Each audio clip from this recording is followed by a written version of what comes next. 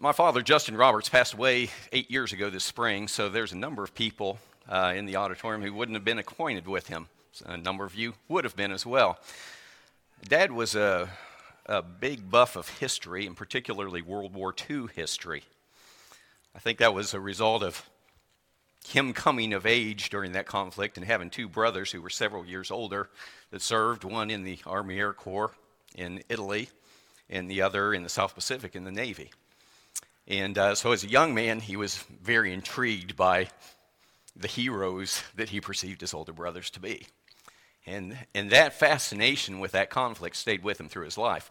It is passing. He had a number of books on World War II history that came my way. And you've heard that old expression, the apple doesn't roll far from the tree. Some people apply it to me as the nut didn't roll far from the bush. But I was equally fascinated, and having those books was a pleasure of mine to kind of connect with Dad in a way, but connected a common interest that we shared. And one of those books was entitled The Ghost Army. You see the slide there before you. And that emblem you see there on the side is the actual patch for the 23rd Headquarters Special Troops.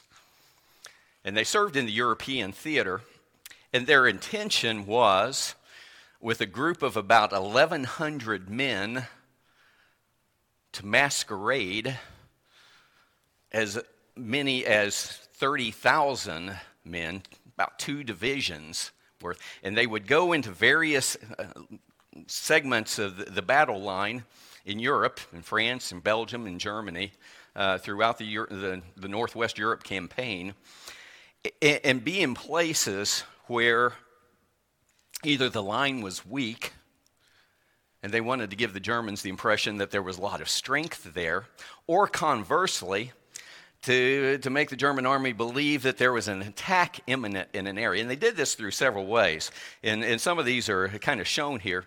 They would have these inflatable tanks, and you see there in the upper, let's say that'd be the upper left-hand corner, you see 6 men carrying around the Sherman tank. So either American soldiers were supermen, or there was something else going on here. And so they'd have these inflatables that they would set out, going so far as to drive bulldozers and stuff around to fake the tracks in case there was an aerial reconnaissance going on. And they set up fake artillery units, just all kinds of mechanized equipment to give the impression that there were units there. But beyond that, they would have these sound systems set up on vehicles, and you see that in the lower right-hand corner, a massive sound system, so they could blare out the noise and the activity of these mechanized units moving around and soldiers making noise. And then further, they would instigate all kinds of radio traffic and signals and such like that, giving orders and commands and passing all sorts of dispatches around. And so the enemy would be deceived into thinking that there was something going on that wasn't really happening. And in fact, World War II General Wesley Clark said, every army practices deception. If they don't, they can't win, and they know it. So this wasn't the only unit that did this, but this was one that remained highly classified until about the 1970s even, far after the end of World War II. And if you think about that statement from General Clark, every army practices deception. If they don't, they can't win, and they know it. If that's true in physical warfare, why wouldn't it be true in spiritual warfare? And in fact, go all the way back. In Genesis chapter 3, verse 13, Eve, when confronted with taking the fruit from Satan, said, "The serpent deceived me, and I ate." Serpent deceived me. Satan was well aware of this. Satan was well aware of this. We talked in class this morning, I think Joe bringing up, partial truth works. It's been said that a half-truth is far more effective than a lie. And Satan started that way back when. And so the idea of deception has always been present, and it's always been a challenge for us. We're warned about it. Paul and James, apostles, both write these specific words: do not be deceived. Do not be deceived. There's various ways in which it happens, but the bottom line is we've been warned about this. Deception is present. Deception is going after us. It's a tool that Satan uses to get to us. And we can be deceived in many ways. We can be deceived by others. Satan is already mentioned back in the garden, but it's a theme throughout Scriptures. Paul, in his letter to the Corinthians in 2 Corinthians, talks about this. He reflects back on that, saying that just as Adam was deceived by the serpent's coming, your minds may be somehow led astray from your sincere and pure devotion to Christ. And then Revelation, as John sees this vision of the future and anticipates what's coming, he sees these images of Satan as the deceiver. They're going out in Revelation chapter 13 and Revelation chapter 20.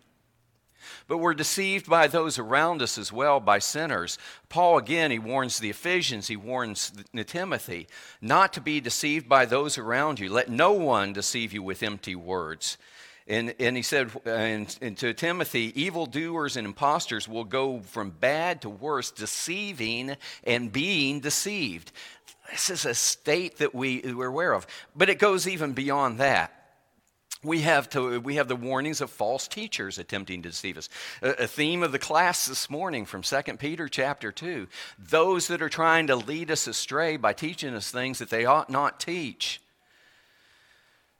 In Colossians, Paul writes, I tell you this so that no one may deceive you by fine-sounding arguments. There are going to be those out there who appear to be a part of the fellowship, Christians, who will create arguments, create discussions, create teaching that will deceive us, that will lead us astray. In 2 Thessalonians, Paul says, don't let anyone deceive you in any way. In 1 Timothy, the Spirit clearly says that in latter times some will abandon the faith and following deceiving spirits and things taught by demons. And it goes even worse than that, because Paul warns against false apostles, those claiming to have the direct revelation from the Spirit, from God, to know their message, and they're going out deceiving. Such people are false apostles, deceitful workers masquerading as apostles of Christ. False apostles aren't bad enough. Jesus warns against false messiahs in Matthew chapter 24. Jesus said, watch out that no one deceives you, for many will come in my name claiming, I am the Messiah, and will deceive many. And then in verse 11, many false prophets will appear and deceive many people. And in 24, for false prophets and false messiahs will appear and perform great signs and wonders to deceive, if possible, even the elect. John warns against deceivers in his letter, calling the deceiver the Antichrist. You know, we have a tendency to try to make that into something. Modern Christendom as a whole has made the Antichrist into a specific, almost mythical figure. John has no such indication of that. John says simply, I say this because many deceivers who do not acknowledge Jesus Christ as coming in the flesh have gone out into the world. Any such person is the deceiver and the Antichrist. Who is the deceiver? Who is the Antichrist? The deceiver. The one who disavows Christ, who does not acknowledge Christ. So all these elements are out there. All these things are pulling on us, trying to drag us away. Satan's behind it all. But there's a whole lot of things going on there that push us into paths that we shouldn't take, into beliefs that we should not have.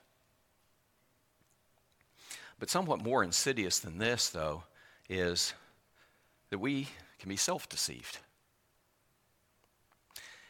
Have you ever heard the old expression, fool me once, shame on you, fool me twice, shame on me?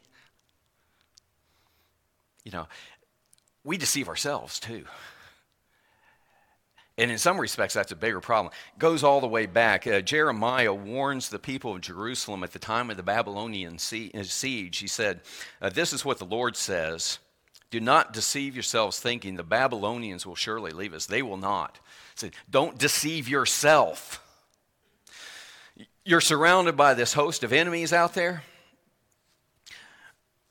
You're really, really worried that the city's going to fall to them. But what you're hoping for is they're just going to go away. They're just going to leave you alone. Something's going to happen. There's going to be some sort of invention. It's all going to be all right, but you're deceiving yourselves. You're fooling yourself. It's not going to happen that way. Don't deceive yourself.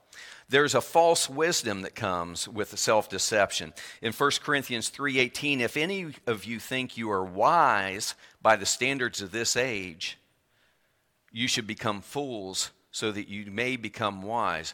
But that's preceded by, do not deceive yourself. Do not deceive yourself if you think you're wise.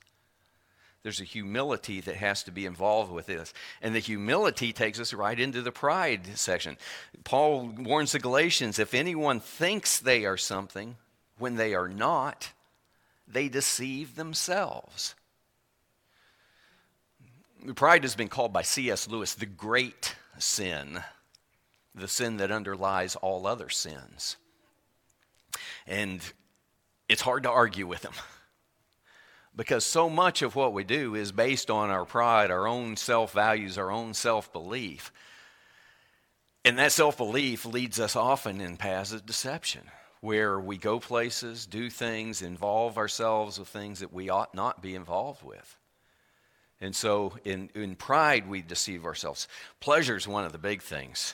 Titus chapter 3, verse 3, at one time we too were foolish, disobedient, deceived, and enslaved by all kinds of passions and pleasures. Doesn't this really just come down to doing what we want? Who doesn't want to have a good time? But so often this leads us astray because the elements that we think of as having a good time are elements that lead us in paths contrary to what God wills. In paths contrary to the things that we ought to be doing, that we need to be doing, that we know that God wants us to do.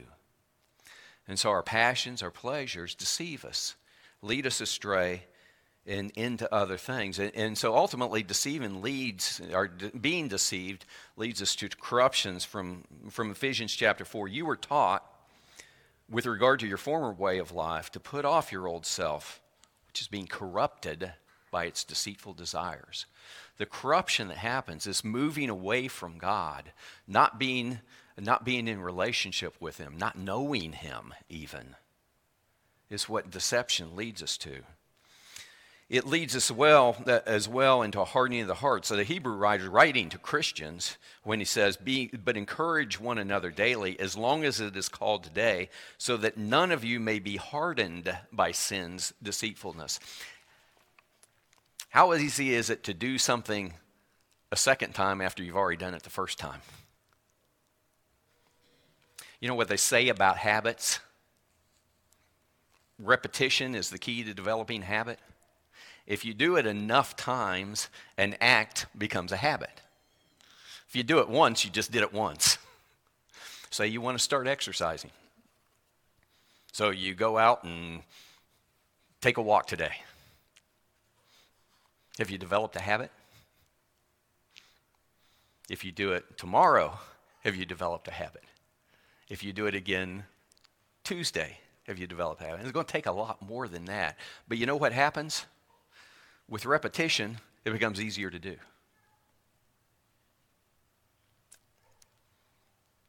If that's true with good habits, wouldn't it be equally true with bad habits? Wouldn't it be equally true with sinful behavior? And that's what the Hebrew writer warns against, that you can be hardened by sin's deceitfulness. If sin wasn't attractive, if sin didn't have a desirable characteristic in some way, would it be really tempting to do? Do you engage in behaviors, do you willingly engage in behaviors that you really don't care for, don't enjoy, don't want to do? Some of you are going to say, well, I'm going to go to work Monday. Sorry, that doesn't count because you do like the paycheck that comes at the end of the week, right? But the reality is sin's deceitfulness is based on, boy, this is going to do something for me. It's going to be enjoyable. It's going to give me pleasure. It's going to give me satisfaction in some way.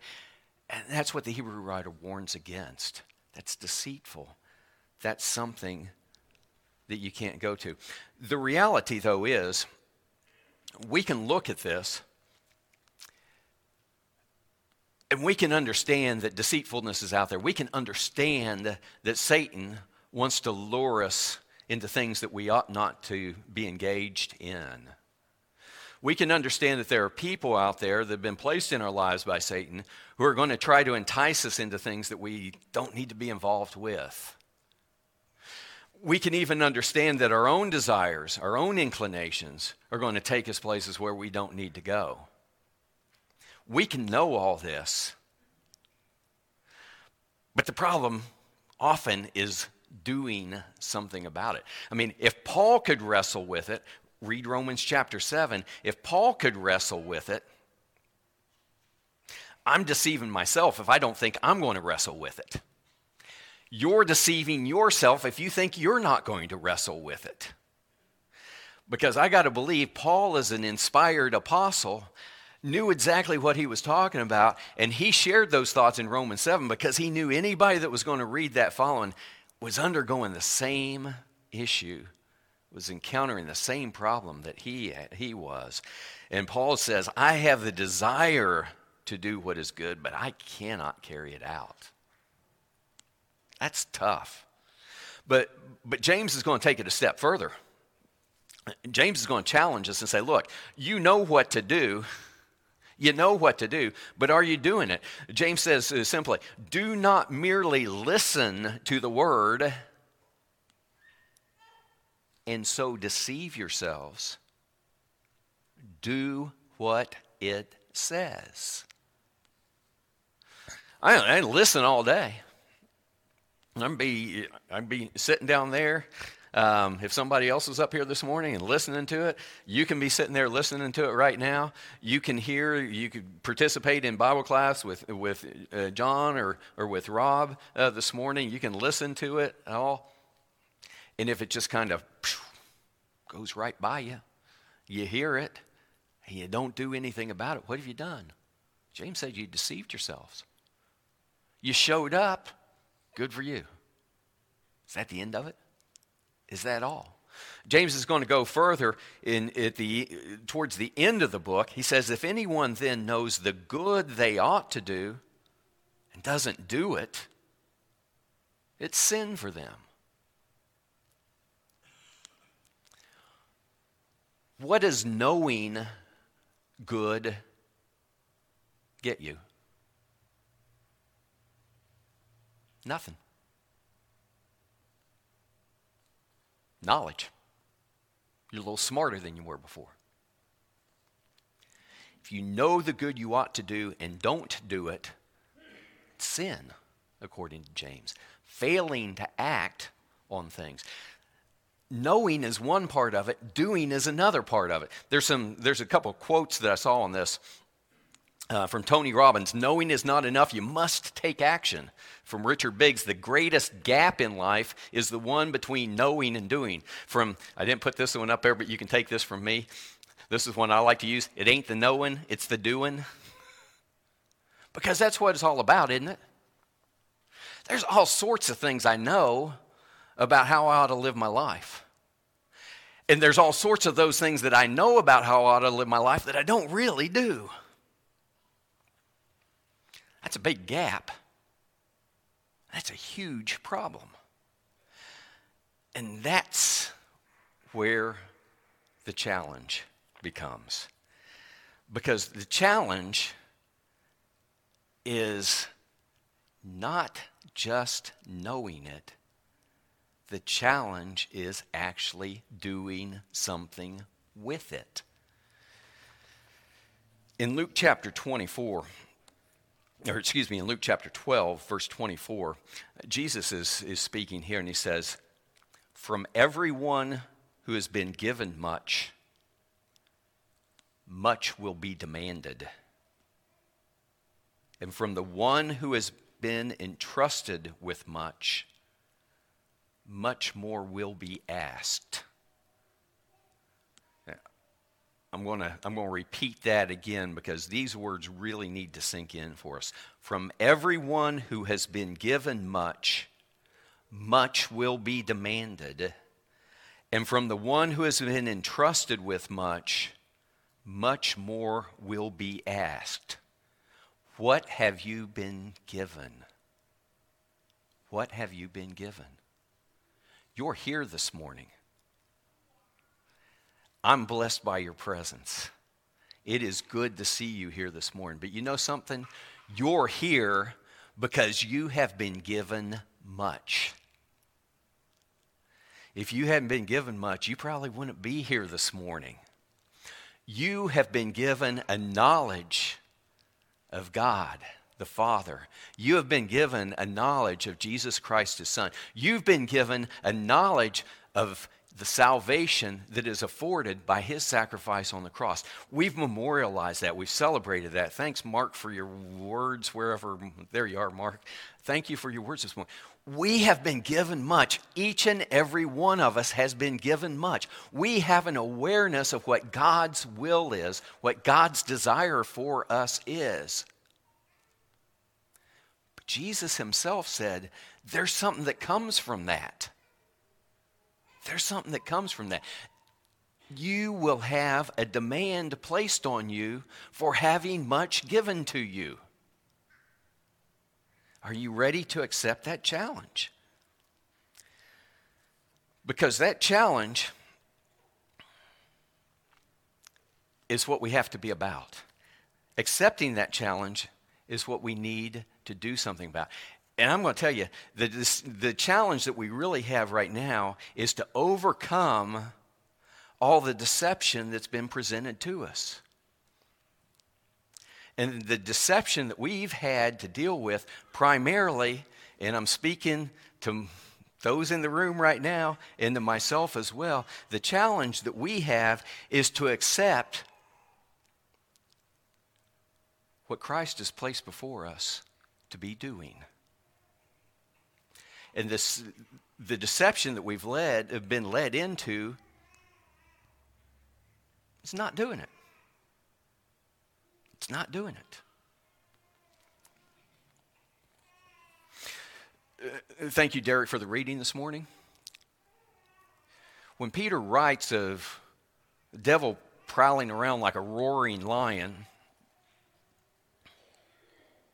that conjures up an image of something that's really obvious and really direct, really easy to see.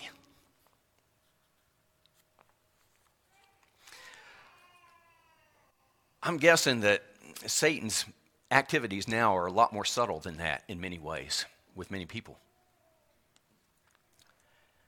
I'm going to suggest to you that the way Satan gets after us now is probably not confronting us with great grand sins, but rather challenging us into complacency, into lethargy, into just not really doing the things that we're called to do. I don't think, how many of you have been really seriously tempted to murder lately? I'm guessing not very many of you. I'm really hoping not very many of you. In his book, The Screwtape Letter, C.S. Lewis is the senior tempter. Screwtape provides instruction to his young protege, Wormwood. He said, look, getting away from Christendom isn't really about making them murderers or adulterers or thieves or whatever. It's just to make them content and complacent where they are. Just make them comfortable. Make them comfortable. And I fear that's where we are. When we look around, have we kind of rationalized where we are? I'm a pretty good place. Look at the people around me. Look at my coworkers. Look at my neighbors. I'm way better than show up at church every Sunday. Show up on Wednesday night too. Bible class, worship, I'm there. I'm a pretty good person, so that's good. I'm there.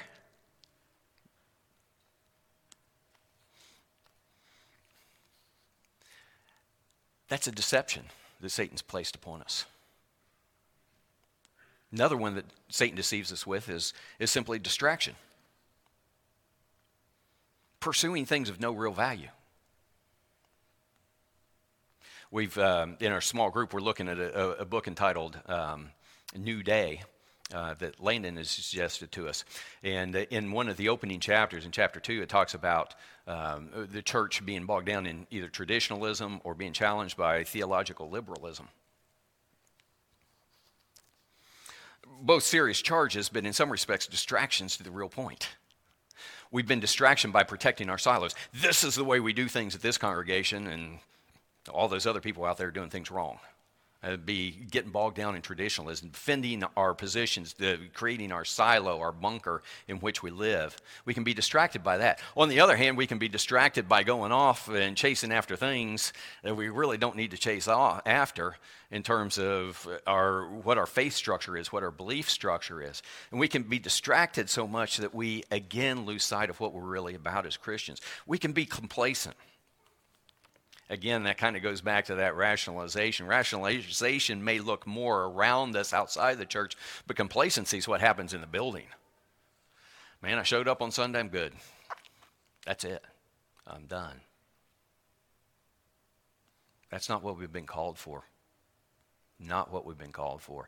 And if we settle, and folks, if you feel your toes are getting stepped on, I can't step on my own and keep balance right now, but I am. This sermon's for me more than it is for you. Our challenge is real simple. What were Jesus' parting words? That's what we're supposed to be about. Showing up on Sunday morning to be strengthened and blessed by the presence of others is a great thing. Coming Wednesday evening and participating in Bible classes so we can get and be strengthened and edified and encouraged is a great thing. Participating in the community meal and being benevolent and serving people is a great thing. But guess what? None of those is the foundational thing of Christianity. The foundational thing of Christianity is this: go and make disciples of all nations, baptizing them in the name of the Father and of the Son and of the Holy Spirit, and teaching them to obey everything I've commanded you. Have we lost sight of that? Do we really believe that is what we're all about anymore? It's easy to come to church on Sunday morning. It's easy to sit in the pews. Unfortunately, for myself, and probably for many of you, it's real easy to leave this building on Sunday morning and go about your activities for the rest of the week and give very little thought to what Jesus' parting instructions were to those apostles. I'm encouraged that there is a spirit in this congregation that I myself, the elders, and others in this congregation see building in this congregation to do exactly this. I'm encouraged by that. So if you feel like I'm giving you a downer message up to this point, I want you to understand what's before us. There is a challenge before us. And that challenge is to be faithful to the charge of our Savior. To go out and make disciples. To go out and do His work in this community and in the world around us. I believe that's going to happen. I believe the foundation is being laid. But each and every one of us that's here needs to be a part of that. There's so much going on. There's a groundswell here. I hope and I pray that you'll feel it. I hope and pray that you'll get on board with it. Because there's things going on here. And it's going to happen. Are you going to be a part of it or not? Let me conclude with this thought. How do you make a disciple if you're not a disciple? There's two challenges there. First of all, you're not a disciple if you've never come to Christ. Secondly, you're not a disciple if you're not doing what Christ instructed you to do. That's the challenge for both of us, or for every single one of us in here. Have I become a disciple? Am I living as a disciple? I want you to contemplate on that. I want you to pray over that. I want you to consider your place, not just in this congregation, but the kingdom as a whole. As a disciple of Christ, as we're called to be.